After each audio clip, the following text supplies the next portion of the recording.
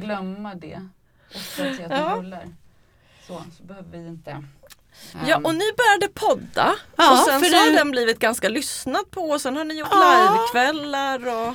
Precis, men en av dina ungdomskärlekar har vi fått lära oss i. Ja, precis! Ett till ex. Ja, verkligen. Nu har jag det. Måste lista. Det här kommer bli en sån kärleksrelationspodd istället. Vi struntar i boken, vi bara har rasismen och politiken.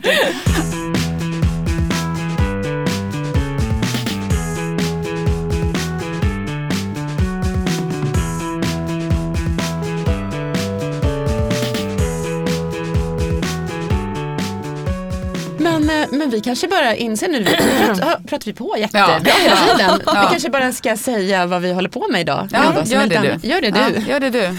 Det är alltid jag. Det är inte alltid du. Det är alltid jag. Men okej, då önskar vi alla lyssnare välkomna. Välkomna till detta interna bråk. Det är som vi säger, ett äktenskap som pågått i 73 år. Välkomna till Kejsaren är naken, avsnitt 45 är det. Och idag har vi en gäst med oss som ni redan har hört. Prata på, och vi ska fortsätta prata med America Vera Zavala. Och jag hade tänkt fråga dig innan mickarna gick på, hur vill du att vi presenterar dig? Så att dramatiker, för att säga att du är författare, för att också säga att du är också kulturskribent, kan vi säga. Du är också väldigt aktiv i den offentliga debatten. Är det något mer du tycker att vi ska presentera dig som? Jag är ju regissör också nu. Just det, regissör är du också. Ja, det är det som jag egentligen mest har gjort de senaste åren. Ja. Men ändå gjort på något sätt minst jämfört med det andra. Så. Ja, jättekul att du är här. Ja, och du är här för att prata precis om det som du nu har sagt att du inte har fått prata så jättemycket om live i alla fall. Boken Svartskalle. Och jag... Nu bara så här, kör jag över Maria på en gång här. Kör på. Jag tycker att det skulle bli väldigt intressant att prata om själva titeln med dig. Sitta här och dunkar på boken. Vi kommer väl till det. Men jag tänkte bara, det skulle vara så roligt att fortsätta höra lite. De här Zoom-mötena som du ändå har haft.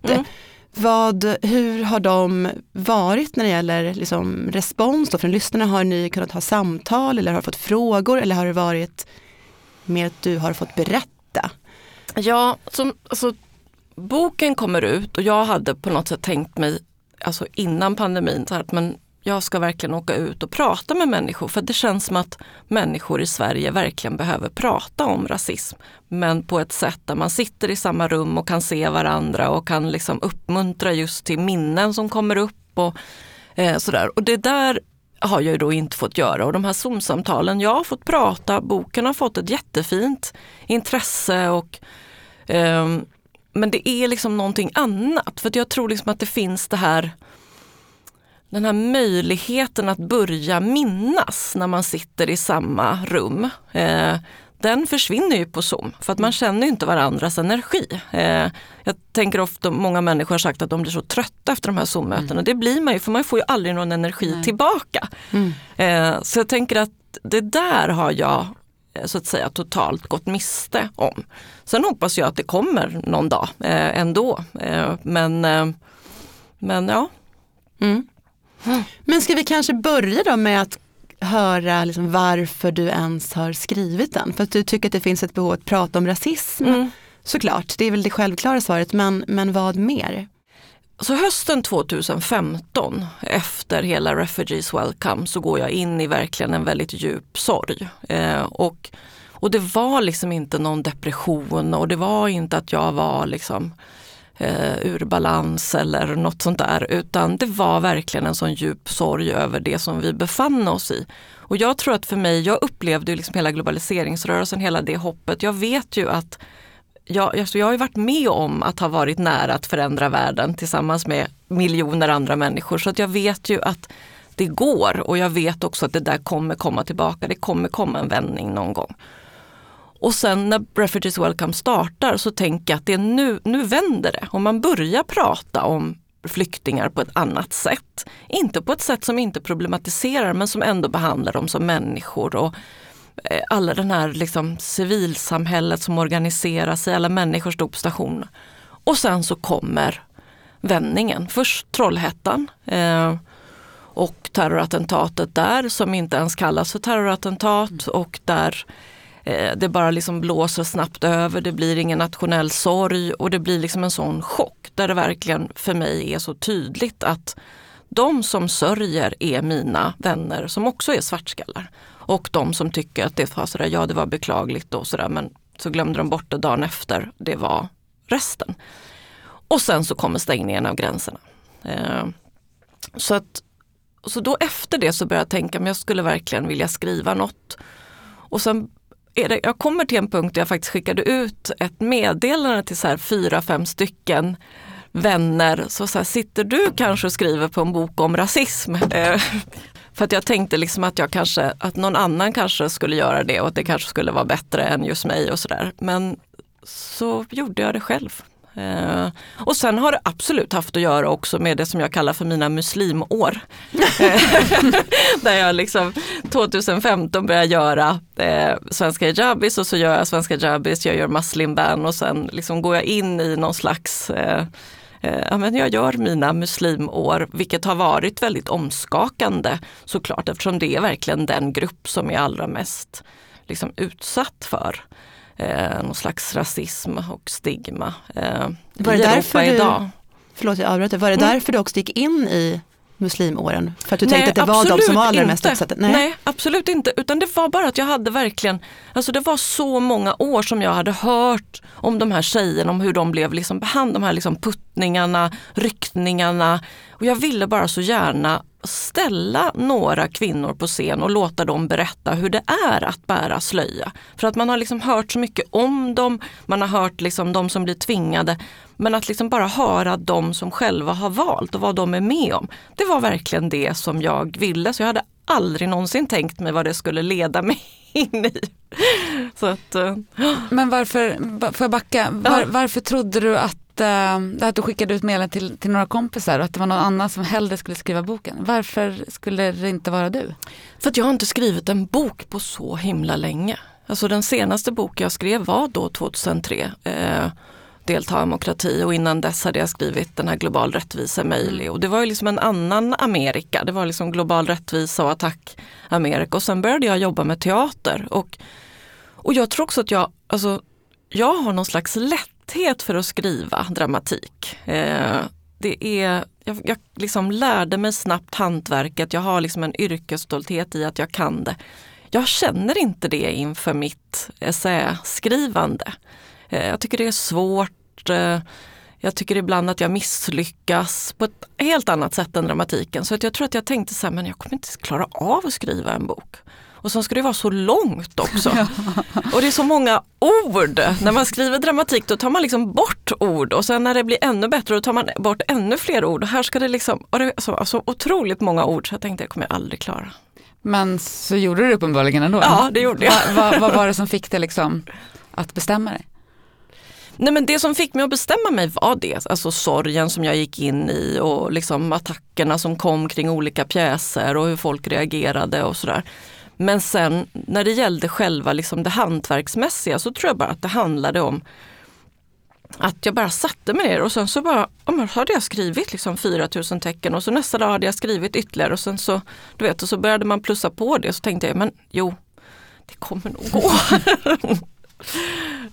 Så att... Vad heter det? Jag tänkte fråga, du nämnde recensioner förut och rädsla för att inte bli recenserad. Du blev ju recenserad. Ja, extremt mycket. Väldigt mycket. Ja. Och det kändes ju som att det var så att boken kom i rätt tid på något sätt. Att den lyftes fram för att det fanns något slags sug efter den här såklart.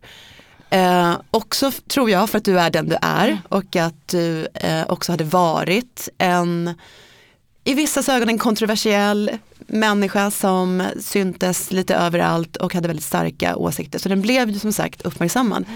Vad nu när du ser tillbaka på den tiden när boken kom och du väntar på att den ska bli recenserad, man ska tycka och tänka. Vad tänker du kring mottagandet? Liksom, vad var det som togs emot bra och mindre bra? Blev du förstådd? Blev du missförstådd? jag tror att det som jag har tänkt på mycket efteråt är att jag på en del sätt tror att jag också stod i vägen för min egen bok. Men Bokmässan 2018, då har jag fått uppdraget att intervjua Didier Ribon om hans bok Tillbaka till Reims. Och jag tycker att den boken är helt fantastisk och jag tycker att han är så ärlig och att han är så ärlig om liksom sina egna känslor. Så jag frågar honom liksom, hur klarar du av att vara så ärlig? Och då svarar han att jag tänkte att jag har pratat och liksom skrivit om klass på ett teoretiskt sätt. Men jag tänkte att man måste liksom ge konkreta exempel, så då får jag väl ta mig själv. Och det blev på något sätt min ledstjärna. Men det blev också min ledstjärna i att jag verkligen liksom ansträngde mig för att vara brutalt ärlig vad gäller en hel del av de svårigheter som finns med att vara liksom svartskalle och ha den typ av uppväxt som jag och många andra har. Att vi både skäms över våra mammor och samtidigt älskar dem helt besinningslöst mycket. Att de har gjort saker som man skäms över och som man har försökt dölja. Och där var det ju, men den svåraste saken för mig var ju huruvida jag skulle skriva om mammas självmordsförsök eller inte. Och också mammas liksom de depressioner hon går in i, den bitterhet och också den rasism som hon själv liksom uppvisar på äldre dagar. Vår besatthet av pengar som ju finns och som är liksom väldigt problematiskt, för att å ena sidan vill man vara en sån här kulturmänniska som bara inte bryr sig så mycket och samtidigt så är det där inte sant liksom. Och alla de där gångerna som man faktiskt har varit i situationer där man inte har råd och aldrig skulle hellre dö än att säga det tillsammans med människor säger att de inte har råd som har råd. Alltså, det fanns massa såna här sår som jag ansträngde mig för att ta upp. Och de har aldrig nämnts. Exempelvis har jag aldrig fått prata om min mamma. Och där tror jag att det handlar om att eftersom jag är en kontroversiell person och älskar att vara det, så ses jag liksom inte som svag. Och då har man liksom inte ork att ta upp att starka människor också är väldigt, väldigt svaga. Eller att människor som kan uttala sig väldigt liksom, klart och tydligt och någonting också är väldigt osäker eller väldigt liksom, full av skam. Och det tycker jag har varit intressant att se på något sätt. Så du menar att din offentliga persona står i vägen för det är ju en väldigt personlig bok på många sätt, inte bara liksom, men du tar ju verkligen avstamp i din egen liksom, uppväxthistoria och i dina föräldrars och så. Att det inte... Att den offentliga personen står i vägen för den privata eller den personliga kanske mer. Ja, eller alltså de som, eller en hel del av dem som har så att säga tagit den till sig i offentligheten har ju gjort att jag har ställt mig i vägen. Ja, så skulle jag väl säga. Ja. För att det har ju varit deras val. Jag menar, jag finns ju här och man kan fråga mig vad man vill, men det har varit väldigt tydligt liksom, att just de där svårare sakerna har man inte tagit upp med mig. Varför tror du det är så? Jag tror att just för att jag är också väldigt, väldigt politisk och att jag också hela tiden ger olika saker en politisk inramning. Och också att det här inte är en bok om så här, det här hände mig när jag var liten men nu är jag en annan. Tvärtom. Alltså det jag ju säger i boken är att jag är mycket mer besatt av rasism idag än vad jag var när jag var liten. Och jag är mycket mindre utsatt för rasism idag än vad jag var under min uppväxt. Så att jag har ju liksom min besatthet av rasism idag handlar ju om den rasism som andra utsätts för framförallt. Och den struktur som jag ser. Så att, ja, för det tänkte jag på, förlåt, det var som att jag avbröt det, men jag hugger. Jag får liksom känslan när jag läser boken att du har värjt dig från de här frågorna, inte velat riktigt ta i dem, men att de på något sätt har funnits liksom, såklart in på dig på ett sätt som man inte kan liksom, backa från eller liksom, väljer själv att bli av med så. Är det som har gjort att du nu, som du säger, är mer besatt av dem än du var? Har du liksom tvekat inför det tidigare? Ja, absolut. Men framförallt så är det ju den här barnupplevelsen att jag hade aldrig någonsin tänkt mig att det inte skulle gå att bli svensk. Jag blev ju det så fort. Alltså pratade ju jättebra svenska jättefort och jag plockade blåbär och jag gjorde liksom allt.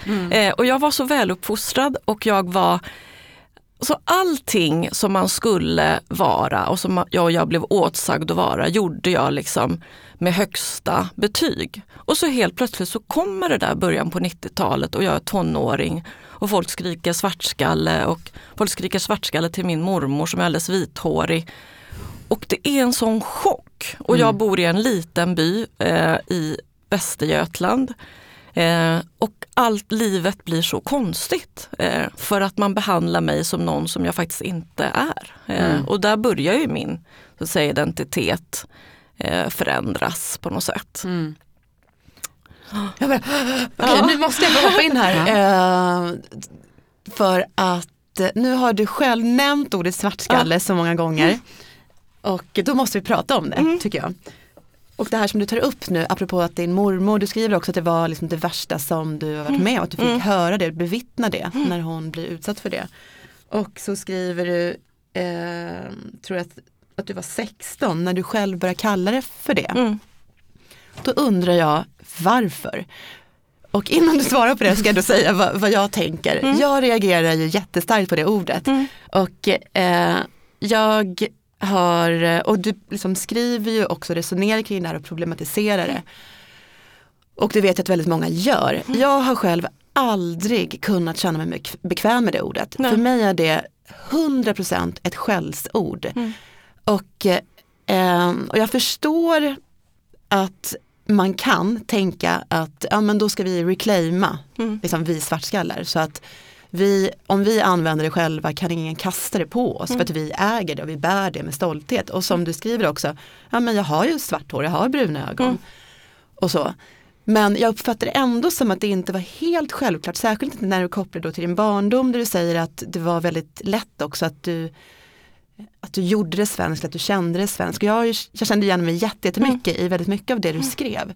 Så att den här långrandiga inledningen nu då går igen ut på att fråga liksom, hur kom du fram till att svartskalle är ett ord som du vill bära? Jag menar, boken heter ju det också. Ja. Dels för mig nu, jag tycker det är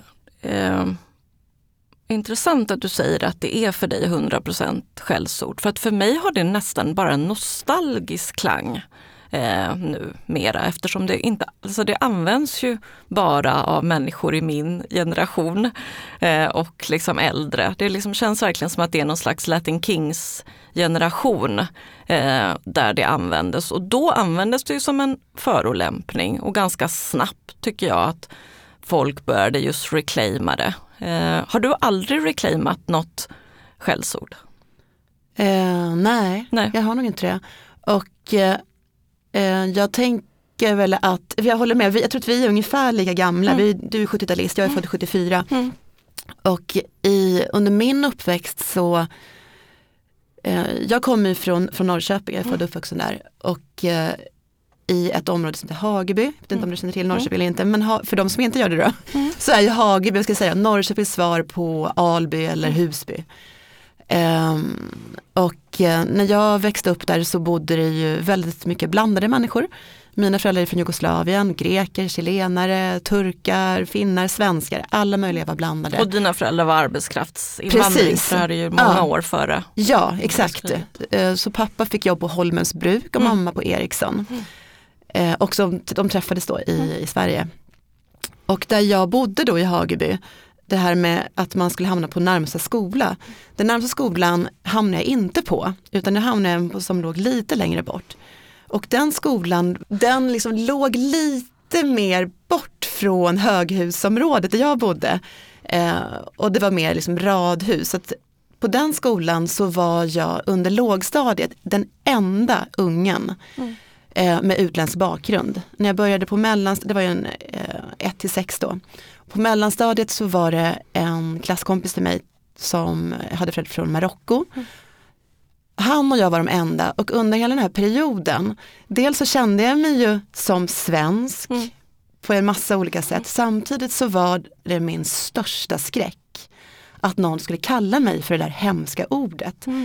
Så att, och jag minns inte om, jag blev kallad för det också, för det fanns särskilt en unge där som jag aldrig kommer glömma, som jag skrattar åt det nu för att det är så, han sa egentligen bara ordet. Jag vet inte ens om han själv visste vad han ville ha sagt med det, men han förstod att det var liksom sårande.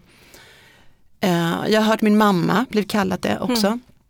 Och så, men egentligen har det inte funnits särskilt frekvent. No. Mer som något slags, jag vet inte, så här, underliggande hot.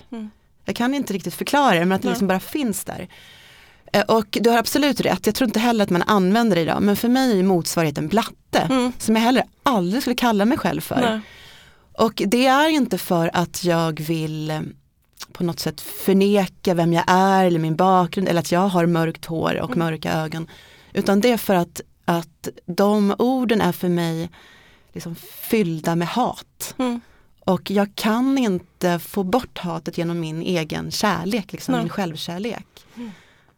Förstår du hur jag tänker? Förstår absolut. Ja. Och jag tror också att på många sätt, alltså det här när du säger att du aldrig har reclaimat, alltså någonstans så tycker jag att du har rätt. Jag tycker att många gånger att man reclaimar för fort förolämpningar. Men jag tror att jag bara gjorde det som ett sätt att vinna över det där. Och jag tänker att när man är 15-16 så alltså jag kan liksom förlåta mig själv för att jag gjorde det och förstå mig själv väldigt mycket. Nu tänker jag att jag skulle liksom ha problematiserat mycket mer. Så här, varför ska vi ta deras ord och liksom göra till? Varför kan vi inte liksom hitta på något annat ord eller något sånt där? Men jag tror inte att jag hade den liksom den intellektuella styrkan och självständighet, eller det hade jag inte.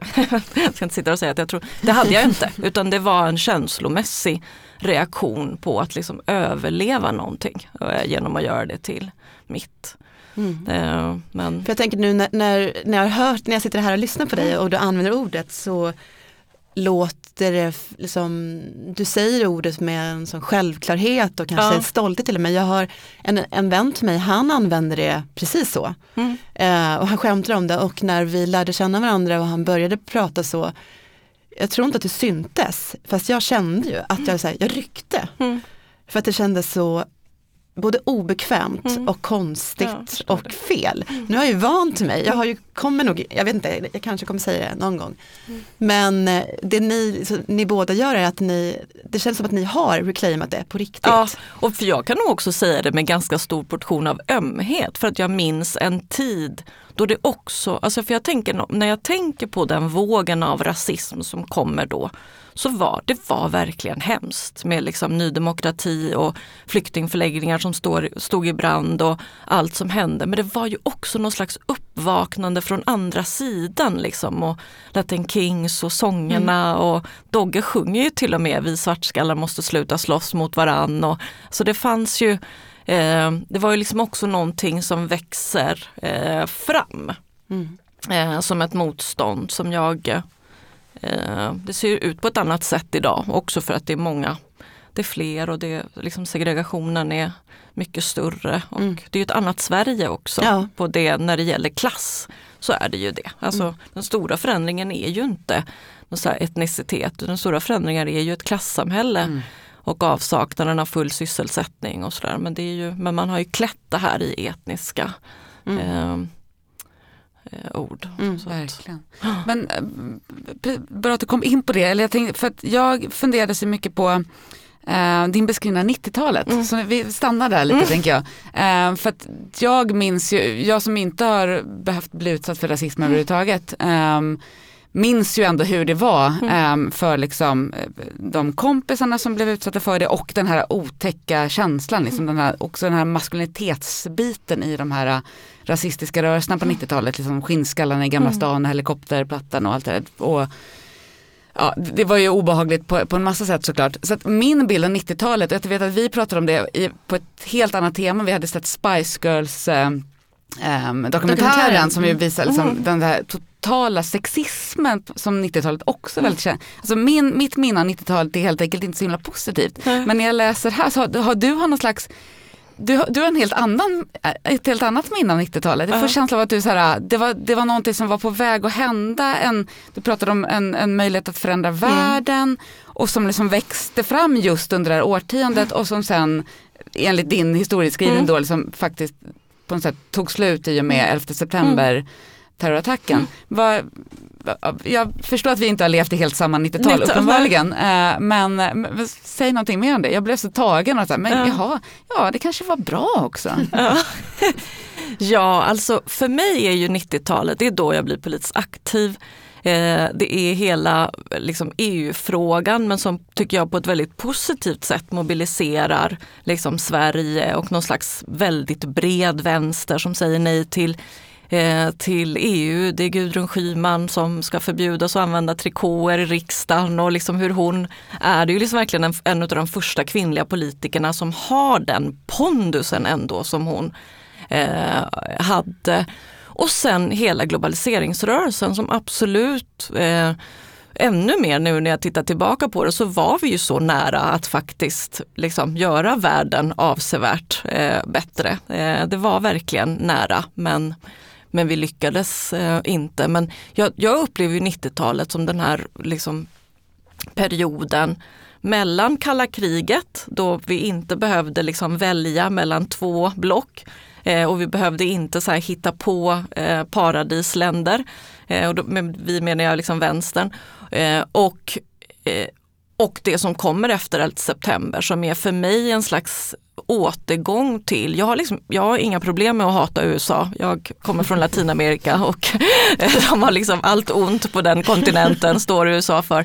Men det var liksom inte min grej. Jag var en annan slags vänstergeneration och jag ville skrika något annat och kämpa mot något annat. Så att för mig är 11 september inte bara liksom islamofobi och antiterrorism utan också just den här tillbakagången till en gammal syn på en världsordning och vad vi egentligen liksom kämpar om och kring. Okej, men vad är det för världsordning? Och då tänker du på liksom två stora makter som slåss mot varandra. Precis. Är det den liksom? Just det. Vilket också känns nu, det känns så här, pandemin är över och jag vaknar upp till en värld där massa män håller på och leker krig för att Ryssland måste bekämpas och man bara, jag orkar inte. Och jag får så här sms från vänner i Buenos Aires, så här, jag är orolig för det här med ön som heter Gotland. Man bara, du behöver inte oroa dig. Det var överdrivet. Ja, fast jag kan förstå så här, de läser om att militären och så är jag orolig och de vet också att jag brukar vara på Gotland på sommaren. Och jag sa, nej men du behöver inte oroa dig. Men du sa något tidigare nu om att, så här, att det går ju vågor, så är det ju alltid, historien upprepar sig och det här känner vi igen liksom. Så. När ser du någon ljusning då? Ser du att det är, liksom, är det på väg att gå tillbaka till andra eller är det nu liksom Ryssland och USA all over again på något vis? Det har ju inte skett någon vändning. Det har det ju inte gjort. Nej, inte ännu. Nej, precis, men det kommer komma. Alltså jag är helt övertygad om att det kommer komma. Sen har det varit en väldigt lång period av någon slags liksom, höger och populism och sådär. Och jag tror också att jag tror att vi om några år verkligen kommer se pandemin som ett förlorat ögonblick. För att man hade kunnat använda de här åren till någonting så bra och det gjordes inte av liksom, de politiska ledarna. Så att nej, vändningen har inte kommit, men den kommer komma någon gång. Jag kan inte tro något annat. Nej. Men du ser inga tecken? Nej, det gör jag inte. Efter lite hopp. Jag såg ju massa tecken precis innan pandemin. Det var ju också det som var lite sorgligt, att precis innan pandemin startar så jag har ju liksom hela Greta-rörelsen någon slags liksom superklimax, mobilisationerna i Libanon, Chile, alltså det var ju verkligen det hände saker som hade kunnat leda till någonting. Men... Ja, jag tänker precis i början av pandemin också så fanns det också en sån liksom, dels att folk på något sätt gick man i huset för att framställa handsprit och liksom hjälpa sina grannar och sånt. Dels på den nivån, men också tänker jag att det fanns i alla fall en begynnande samhällsdiskussion kring så här, okej, men det här systemet som uppenbarligen nu vi är tvungna att stänga ner, det kanske inte, alltså det fanns någon sån där reboot-tankar liksom, om att vi skulle komma ur det här med delvis förändrad samhällsstruktur. Liksom. Men den diskussionen var som att den bara fanns precis inledningsvis och sen försvann den. Ja, den försvann väldigt, väldigt fort. Jag blev ju också, jag tror att vi till och med pratade om det vi började podda ungefär samtidigt som pandemin. Så det var ju väldigt mycket tjat där om allting som rörde pandemin. Men jag tror att vi pratade om det vid något tillfälle kring den här optimismen som fanns. Man såg att, men titta, det går. Vi kan tydligen, om vi vill och om vi måste, göra stora samhällsförändringar. Människor kan ställa om mentalt. Massvis med saker hände ju faktiskt som vi inte trodde precis innan skulle kunna hända. Och jag som alltid då är väldigt naiv och optimist tror att ja men nu. Det blev ju ingenting. Nej. Jag trodde på riktigt att det är nu det kommer hända. Men jag trodde också det. Ja. Och jag var så otrolig. Jag tänkte sådär, nu ska vi studera kapitalismen och nu kommer det hända någonting och nu kommer alla inse ändå. Nej, och det har varit en sån besvikelse. Den nya världsordningen, nu är den äntligen kommen. Ja. Och det som gjorde mig deprimerad, vilket jag kan bli kring en massa olika saker när jag tänker den här tanken nu som jag ska säga, det är att det måste betyda att vi inte vill. Alltså vi som samhälle, som värld. Därför att vi visar ju då och då att saker och ting är möjliga att förändra. Men om vi sen när det gäller ändå inte gör det, då måste det handla om att det inte finns tillräckligt stor vilja av de då som fattar de stora besluten. Ja, men så är det ju absolut. Nej, men det, och det är ju totalt deprimerande. Ja, fast absolut bland de som fattar de stora besluten, det är ju helt uppenbart. Men jag tänker att det som pandemin också visade var att det ju fanns på någon slags gräsrotsnivå en möjlighet att mobilisera och att liksom förändra. Och det är väl där man kan bli deprimerad ibland, att det inte händer mera. Att vi inte samlar oss på det sättet liksom. Eller men du menar att inte folk inte vill det heller? Ja, jag med. Jag tyckte även det gick. Det var liksom så här några veckor som var så här, sätt upp lappar i trappuppgången och hjälp den och gör det. Och sen så bara försvann det. Och där tyckte jag också så att det var också en så här ytterligare en besvikelse på Sverige för mig. För att i andra länder så fortsatte det där. Men också för att det finns även när det inte är pandemi. Liksom att man måste hjälpa varandra.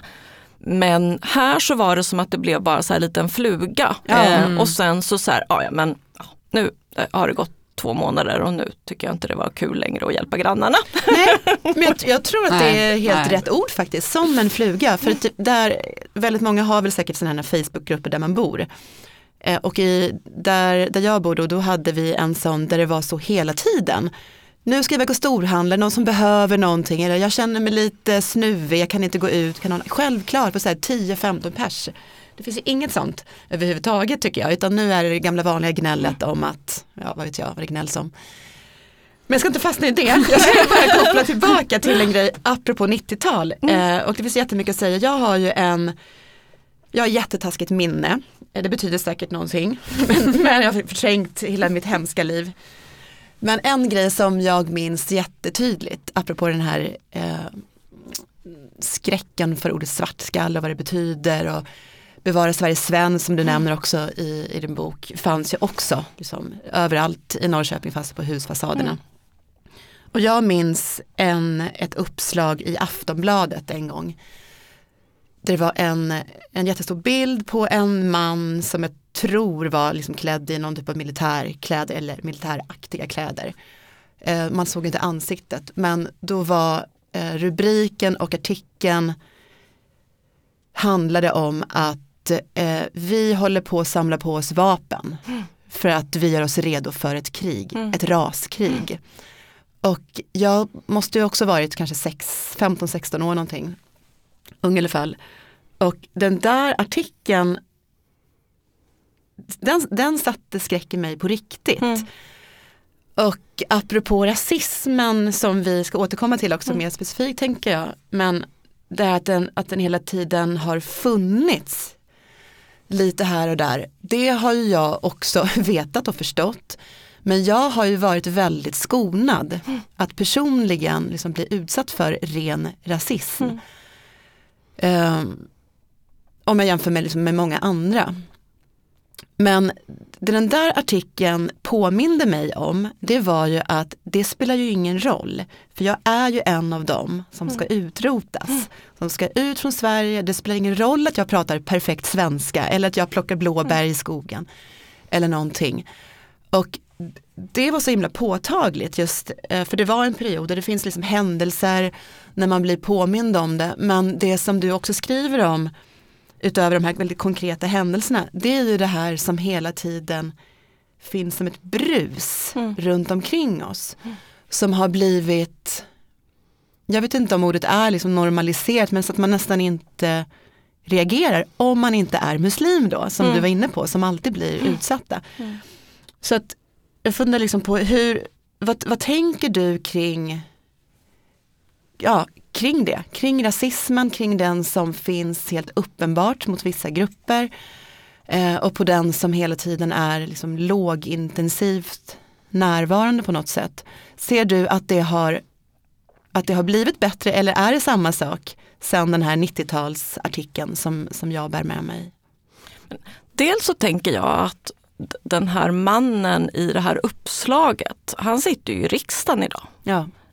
Och de största partierna i Sverige pratar om att man ska styra med honom som en regeringsmedlem. Så på det sättet så har det ju skett en radikal normalisering. Liksom. Och jag tror också att vissa av dem som satt på helikopterplattan, för att jag går ju med Ung Vänster och ganska snabbt så får jag jobb i EU-parlamentet och jag sitter också i Ung Vänsters förbundsstyrelse och den ligger liksom på Kungsholmen och så skulle man liksom gå till söder ibland och jag vågade, och vi var flera, Ali Esbati, en av dem också, liksom att jag gick aldrig den vägen. Dels var Gamla stan lite, men framförallt vägen nära helikopterplattan gick man aldrig, för där kunde de vara. Och jag var livrädd för dem, jag är fortfarande så att säga liksom livrädd för dem, även om det inte finns ställen jag inte skulle gå på idag. Men nu, jag tänker att de som satt där, en del av dem tror jag faktiskt på riktigt sitter i riksdagen.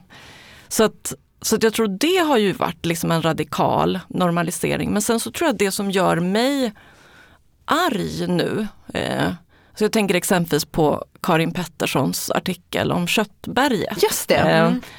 Och att hon är Köttberget, och då tänker jag så här, vad är då jag? Då är jag liksom någon slags tomat i Buenos Aires som är liksom köttets huvudstad. Så äter man liksom tomatsallad till stora köttbitar så att det inte ska bli så tungt. Så att då tänker jag så här, men då är det liksom jag och andra svartskallar som aspirerar på att skriva på kultursidor eller göra kultur. Vi är liksom någon slags tomater som de kan välja fritt när de så att säga vill ha sallad. Liksom. Ja, precis. Vill ha sallad till sitt köttberg. Men det är så få av oss som finns på maktpositioner där vi kan bestämma vilka vi tar in, vilka vi liksom får synas, får skriva och sådär. Och jag tror att den så att säga rasistiska strukturen gör mig mycket, mycket mer arg än vad så att säga de andra rassarna gör på något sätt. Jag blir väldigt sällan arg eller ens förvånad över någonting som Sveriges rasistiska parti säger, och inte de andra borgerliga partierna heller, som liksom väldigt, väldigt sällan. Men jag blir ganska ofta arg över liksom den totala avsaknaden av representation som finns och hur den hela tiden ursäktas. Det kan göra mig helt... Varför tror du att den får liksom pågå på det sättet?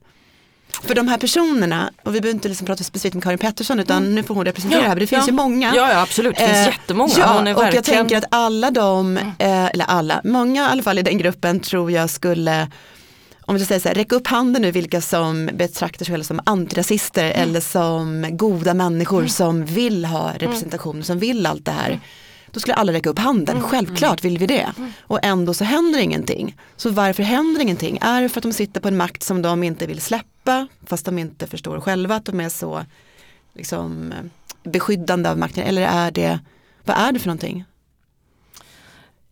En förklaring, men det är absolut inte hela, men en förklaring tror jag är att liksom kvinnorörelsen liksom går ändå ganska snabbt. Alltså det kommer till en punkt då det går snabbt. Sen har det funnits massa kvinnor som har liksom kämpat innan, men det kommer ju till en punkt där det går snabbt. Och sen så får man den här vågen av kvinnliga chefer överallt. Och jag tror att de som sitter på chefspositioner och är liksom vita kvinnor tycker liksom att men vi har ju precis nyss vunnit det här. Och så ska liksom någon annan komma och gnälla. Ska vi redan lämna ifrån oss? Ja, precis. Ja. Eller vad då förändring? Vi har ju precis gjort en förändring. Någonstans har de ju rätt i det. Men samtidigt så har de ju också ett fel i att själva tanken med mångfald var ju att det skulle bli bättre. Så det är inte nödvändigtvis så att det liksom har blivit bättre bara för att det sitter vita heterosexuella kvinnor och styr överallt istället för vita heterosexuella män. Alltså, det var ju mångfalden vi ville åt någonstans. Så det tror jag kan vara ett skäl. Det andra skälet är någon slags välvillig rasism. Att man hela tiden har lagt våra namn åt sidan eller sett oss som mer besvärliga. Så jag tror det finns så många anledningar till det. Men det ser ju så skrämmande illa ut när det gäller just liksom någon slags maktomfördelning. Jag tänker liksom, hur många teaterchefer finns det med annan etnisk bakgrund? Hur många chefer finns det på SVT och SR? Hur många chefer finns det överhuvudtaget, skulle jag vilja säga. Ja, absolut. För att det där, jag har ju gjort nu var det länge sedan, jag har jobbat en gång i tiden ute i Botkyrka som skolledare. Jag var biträdande rektor på Tumba gymnasium en massa år innan jag bestämde för att sluta och börja skriva istället. Och då hade vi ibland, dels hade vi den stora chefsdagen där alla i kommunen, oavsett vad man höll på med, då samlades. Och ibland var det stora sådana skolledarmöten och då samlades vi i någon stor aula. Och då brukar jag göra som jag ofta gör när jag där det finns andra maktmänniskor. För någon typ av maktmänniska var jag även jag då i skolans värld. Och så tittade jag mig om så här. Och det kanske var 300-400 personer. Ibland såg jag det var när jag tittade ner i mitt eget knä. Ibland kanske jag såg en till, max 2 till. Och då vet jag att jag tänkte, och det här ska egentligen inte spela någon roll, men jag tyckte ändå att det var helt bisarrt. Jag är i Botkyrka. Det är inte så att jag är i Täby på en konferens. Jag är i Botkyrka, inte ens här. Och om det inte ens går här, då är det klart att det är helt omöjligt förmodligen på andra platser. Om man inte, om man inte aktivt tänker på det här. Och när jag började plugga journalistik, samma sak när jag gick på kommer ihåg första frukostseminariet som man fick någon inbjudan till. Det var inte jättemånga. Gjorde jag samma sak, titta så här. Det är jag ensam. Och apropå det här med de här teatercheferna eller inom media som blir extra betydelsefullt. Jag tror att du nämner det i boken det gör du visst det. Heter det Morgonstudion? SVT:s morgonprogram. Ja, när de ska göra sitt dream team. Exakt. Ja. Alltså, du skrev inte jättemycket om det, men det lilla du skrev var ju väldigt, väldigt träffande. Och precis det där, ett dream team. Och man kan inte få till något annat än helvita män och kvinnor. Men jag tror att det handlar om det du säger, att den här välvilliga rasismen, alltså jag då som vit och medelklass tycker jag att det här på ett sätt, det är för mig det här är jättesvårt att prata om och det är jättesvårt att veta vad jag ska vad ska jag säga, vad ska jag inte säga, vad ska jag tänka och så. Men det jag tänkte väldigt mycket när jag läste din bok och som jag tänkte när jag läste Alis bok och som jag tänker när jag läser massor av den här typen av berättelser om rasism, det är ju att jag tror att det är otroligt svårt för oss som inte varit utsatta att på riktigt förstå vidden av vad det innebär och allvaret i vad det innebär. Det är klart att jag fattar att rasism är dåligt och alla sådana saker, men jag tror att det är svårt för mig att känna det under huden på det sättet som jag gissar att ni gör. Liksom. Och om man och det blir också, det är jättesvårt att inte hamna i försvarsställning. Jag tänker att det kräver liksom att jag jobbar med det konstant. Att man, och misslyckas rätt ofta också, att man måste jobba för att inte hamna i försvarsställning. Och jag tänker att det är det här handlar om också. Då blir det ju lättare att välja sina egna som vit redaktör eller chef eller så. Dels för att man inte då riktigt behöver jobba med det där. Men också kanske för att man helt enkelt inte riktigt fattar omfattningen av det. Och där undrar jag önskar ju att jag hade ett svar på det, för jag tänker att jag borde ha ett svar på det. Men jag vet 17 hur man kommer åt det där. Men jag tror att för det som för mig är ju den här, jag tänker liksom så här, vi har en kombination av att snubben som satt på helikopterplattan som jag för 25 år sedan inte vågade gå förbi sitter idag i riksdagen. Men representationen i liksom de större institutionerna har inte förändrats nämnvärt trots att vi har växt upp. Vi har fortsatt prata bra svenska, vi har gått alla de där utbildningarna. Och det som händer då för mig hela tiden just nu, det är att jag ser att jag inte får försvara mig själv. Alltså när den här diskussionen exempelvis om Köttberget, så är det så här, den förs ju mellan vita kvinnor och de heter Åsa och de heter Karin och de heter andra namn. Men vi är ju inte med. För att vi har ju inte de positionerna att vi kan säga sen, nu skriver jag en artikel här på min kultursida, för jag har ingen kultursida, det har inte du heller. Och det har inte massa andra människor som vi känner som hade varit värda att ha en kultursida, eller rent kompetensmässigt. Och det är det som för mig de senaste åren har blivit att det har kommit så grova attacker på människor med annan bakgrund. Det har kommit så grova påståenden om vad vår kultur skulle liksom kunna vilja, vad vi vill eller inte. Men vi får inte försvara oss själva för att vi har inte ansetts kompetenta nog att sitta på de här maktpositionerna där vi inte behöver säga så här, ursäkta, kan jag få skriva en text? Eller ursäkta, kan jag få vara med i det här programmet? Och det är det som för mig får liksom skapar ett raseri som är liksom för att jag kan försvara mig själv, jag vill försvara mig själv och jag anser att jag är mycket mer kompetent att försvara mig själv än vad de är. Men det här blir en väldigt bra övergång här till det första kapitlet i din bok som handlar om en händelse som blir en icke-händelse som inte sker. När du skulle ha varit med i Aktuellt-studion, det är väl 2018, alltså det är valåret. Kan inte du berätta om det istället för att jag ska göra det? Ja. Vad är det som händer? Det som händer är att jag och Johan Norberg, nyliberalen, en av de få överlevande nyliberalerna, skrev ju en bok 2001 som heter Global rättvisa möjlig från 2 sidor. Och sen så liksom, och vi debatterade jättemånga gånger mot varandra och liksom ses ju fortfarande som sådär. Så vi blir inbjudna och ska prata om ideologier. Och de har väl tänkt sig, alltså de är ju då Aktuellt, har väl tänkt sig att vi ska prata om höger och vänster, vilket vi absolut har tänkt att göra. Men i ett försnack med programledaren så säger jag, det är alltså samma dag som KD har varit ute och sagt att det är jätteviktigt att förbjuda böneutrop som liksom inte riktigt är ett stort problem i Sverige, oavsett vad man tycker om det.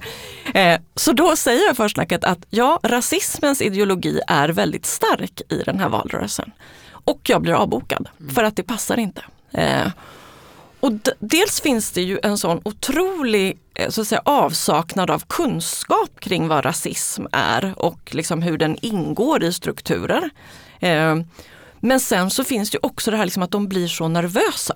För då blir det sådär, och vad kommer hända då? Vilka liksom, och jag kan förstå med tanke på liksom Twitterläget och allt möjligt läget att man blir nervös. Men jag tänker att det är väl också därför som det är SVT eller Sveriges Radio, för att de ska klara av att navigera i det. Det var ju liksom inte en sån här någon liten närradiostation som skulle intervjua mig och Johan Norberg. Så att, men tror du att, nu är det ju valår igen faktiskt. Tror du att det skulle kunna liksom vara en liknande situation nu, eller tror du att det har förändrats? Tror du att de liksom skulle vara mindre ängsliga nu? Jag tror att de är mycket mer ängsliga nu. Mer ängsliga? Ja, jag tror att de är mycket mer ängsliga också eftersom det pågår hela den här diskussionen om liksom public service-avgift och deras ställning och liksom vikten av att vara oberoende och dessutom liksom den ilska tror jag som, alltså jag tänker på Sveriges Radios vd, hennes reaktion på det här uppropet om rasism på Sveriges Radio var ju liksom, alltså jag höll verkligen på att svimma när hon, jag tror citatet var, jag blir ledsen. Och man bara tänkte så här, hade du sagt det om MeToo-upprop på Sveriges Radio? Vad då ledsen? Alltså det är inte hennes jobb att bli ledsen och inte heller glad. Hon måste liksom bara ta itu med rasismen på den arbetsplats som hon leder. Men jag menar, de flesta från det där uppropet verkar ha slutat nu på. Eller blivit omplacerade och sådär också. Ja, det blev de ju också. Så att, för jag tänkte att det där, precis det där exemplet hade jag tänkt ta upp, fast nu gjorde ju du det, för jag tänkte precis tvärtom. Att det ändå har varit en del debatter, det har varit upprop och det har varit arga reaktioner på, det var väl SVT Agenda som hade den här rubriken, hur mycket invandring tål Sverige. Och att det sker i sig är en sak, men jag tänker att det har ju inte varit tyst, utan då har ju faktiskt folk protesterat, bara lägg av med det där, så där kan man inte säga, man får inte. Så i min tankevärld så har jag tänkt att det är att alla de exemplen gör att det kanske skulle vara svårare för SVT att avboka dig eller någon annan, för att man vet att man också har liksom ögonen på sig, för att det här är, jag upplever i alla fall att att vi ens pratar om det på det här sättet, alltså kritiskt pratar om det, tycker jag är en skillnad mot för 4 år sedan. Jag tror att det har blivit mycket mer ängsligt, och jag tror också att man har flyttat fram positionen så att man inte ens skulle ringa in mig idag och sen avboka mig, utan helt enkelt inte ta risken. Men alltså, jag hoppas att du har rätt, och det säger jag på riktigt, men jag tror inte det. Nej. Ja, vi får väl se.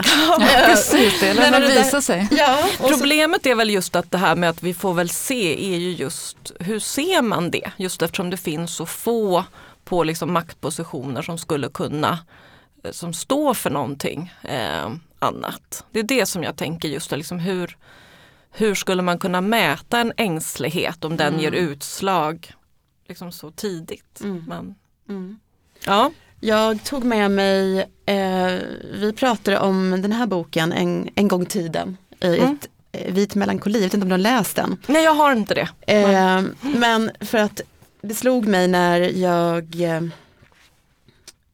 hade läst klart din bok, att i den här boken så beskrivs det en sak som jag tror är väldigt, väldigt sann. Det är att självbilden, den svenska självbilden, är att vi är goda antirasister, att vi står för fina värderingar och att vi hjälper andra, att vi har en öppen famn, oj, jag håller på att slå ner mikrofonen och allt det här, men att den är falsk, om man ska sammanfatta liksom. Och det här, framförallt under en viss period, så är det här väldigt, väldigt starkt. Jag tror liksom att om man tar dem, så att säga, vita heterosexuella kvinnor som idag sitter och styr i massa liksom, teatrar, kommuner, liksom, mediebolag, kultursidor, så tror jag liksom att de ser sig som bärare av en god värdering. Det är ingenting som man så att säga utför, utan det är någonting som man är. Och då kan man ju aldrig någonsin så att säga anklaga dem för någonting, eftersom de inte ens så att säga erkänner att det är någonting som man gör som är skillnaden, utan det är vad man är. Och det kan jag aldrig ta ifrån dem. Alltså att de har goda värderingar, att de är bärare av goda värderingar, det tror jag säkert att de är. Men det är inte det som är mitt problem. Mitt problem är att de så att säga, inte anställer andra sorters människor. Eller så här, det är liksom, jag skulle inte, min anklagelsepunkt handlar om vilka de är som personer eller vilka tankar de bär på. Jag har inte en aning om det, utan det är vad de gör. Men hänger det inte också ihop med att vi har så svårt att skilja på, eller att som talet om rasism och rasister i Sverige under så många decennier har ju varit att det är någonting man är. Det är inte någonting man gör. Och att gör det någonting rasistiskt, om jag pekar ut att någon gör någonting rasistiskt, det betyder att jag pekar ut den här människan som rasist. Och att om vi inte klarar av att skilja på det, att man kan ha goda grundvärderingar eller man kan tro att man, och sen gör man ändå rasistiska saker eller man fattar beslut som får den typen av effekter. Och att vi skulle bli bättre på att dela upp det där på något sätt. Att även, alltså, eller? Dels det, men sen tror jag också att det här är så accepterat. Alltså, häromdagen hade jag ett frukostsamtal om så här, förorten och kultur. Jag är ju numera chef på Gottsunda dans och teater, så att jag har ju liksom också hamnat i det där på ett annat sätt liksom i min chefsposition. Och då var det bland annat en organisation som har fått medel från Allmänna arvsfonden, och de har jobbat väldigt mycket med ensamkommande. De har inte en enda människa anställd med annan etnisk bakgrund, annan utomeuropeisk bakgrund. Och jag menar att en organisation som ska utforma program för ensamkommande helt enkelt inte borde få medel om man inte har människor med den kompetensen anställda. Men det är liksom helt normalt. De får pengar och de får stöd och där är det också liksom, jag tänker för mig så handlar det många gånger också om att jämföra med kvinnorörelser. Skulle vi se en organisation som ska utforma program för kvinnor och har inte en enda kvinna anställd, skulle inte vi då säga så här, ursäkta men du måste faktiskt ha 2 kvinnor anställda, annars så kommer inte du få pengar för det här. Du kommer inte få göra det där kvinnohuset eller det där kvinnoprogrammet för att du har inga kvinnor som är anställda. Men här är det liksom så normaliserat, de behöver inte ha den kompetensen. Det räcker med mig själv. Men det där är jätteintressant också att jämföra så precis som du gör. Därför att och du nämnde MeToo och en massa andra saker här som rör då när det handlar om jämställdhet. Så skulle de här sakerna aldrig kunna ske. Men när det handlar om de här bitarna som du nämner, då går det. Och att man hittar bortförklaringar eller hur man nu förklarar det, så hittar man i alla fall ett sätt. Jag fattar ändå inte, om jag då ska vara naiv nu, hur det kan vara en sån blindhet för den ena sidan och en sån liksom klarögdhet på den andra sidan. För att det får inga konsekvenser. Du kan anses vara världens bästa SVT-chef och presentera ett Dream Team utan någon med annan etnisk bakgrund. Och det kommer inte påverka din chefskarriär. Skulle du presentera ett helmanligt Dream Team så skulle det påverka din chefskarriär.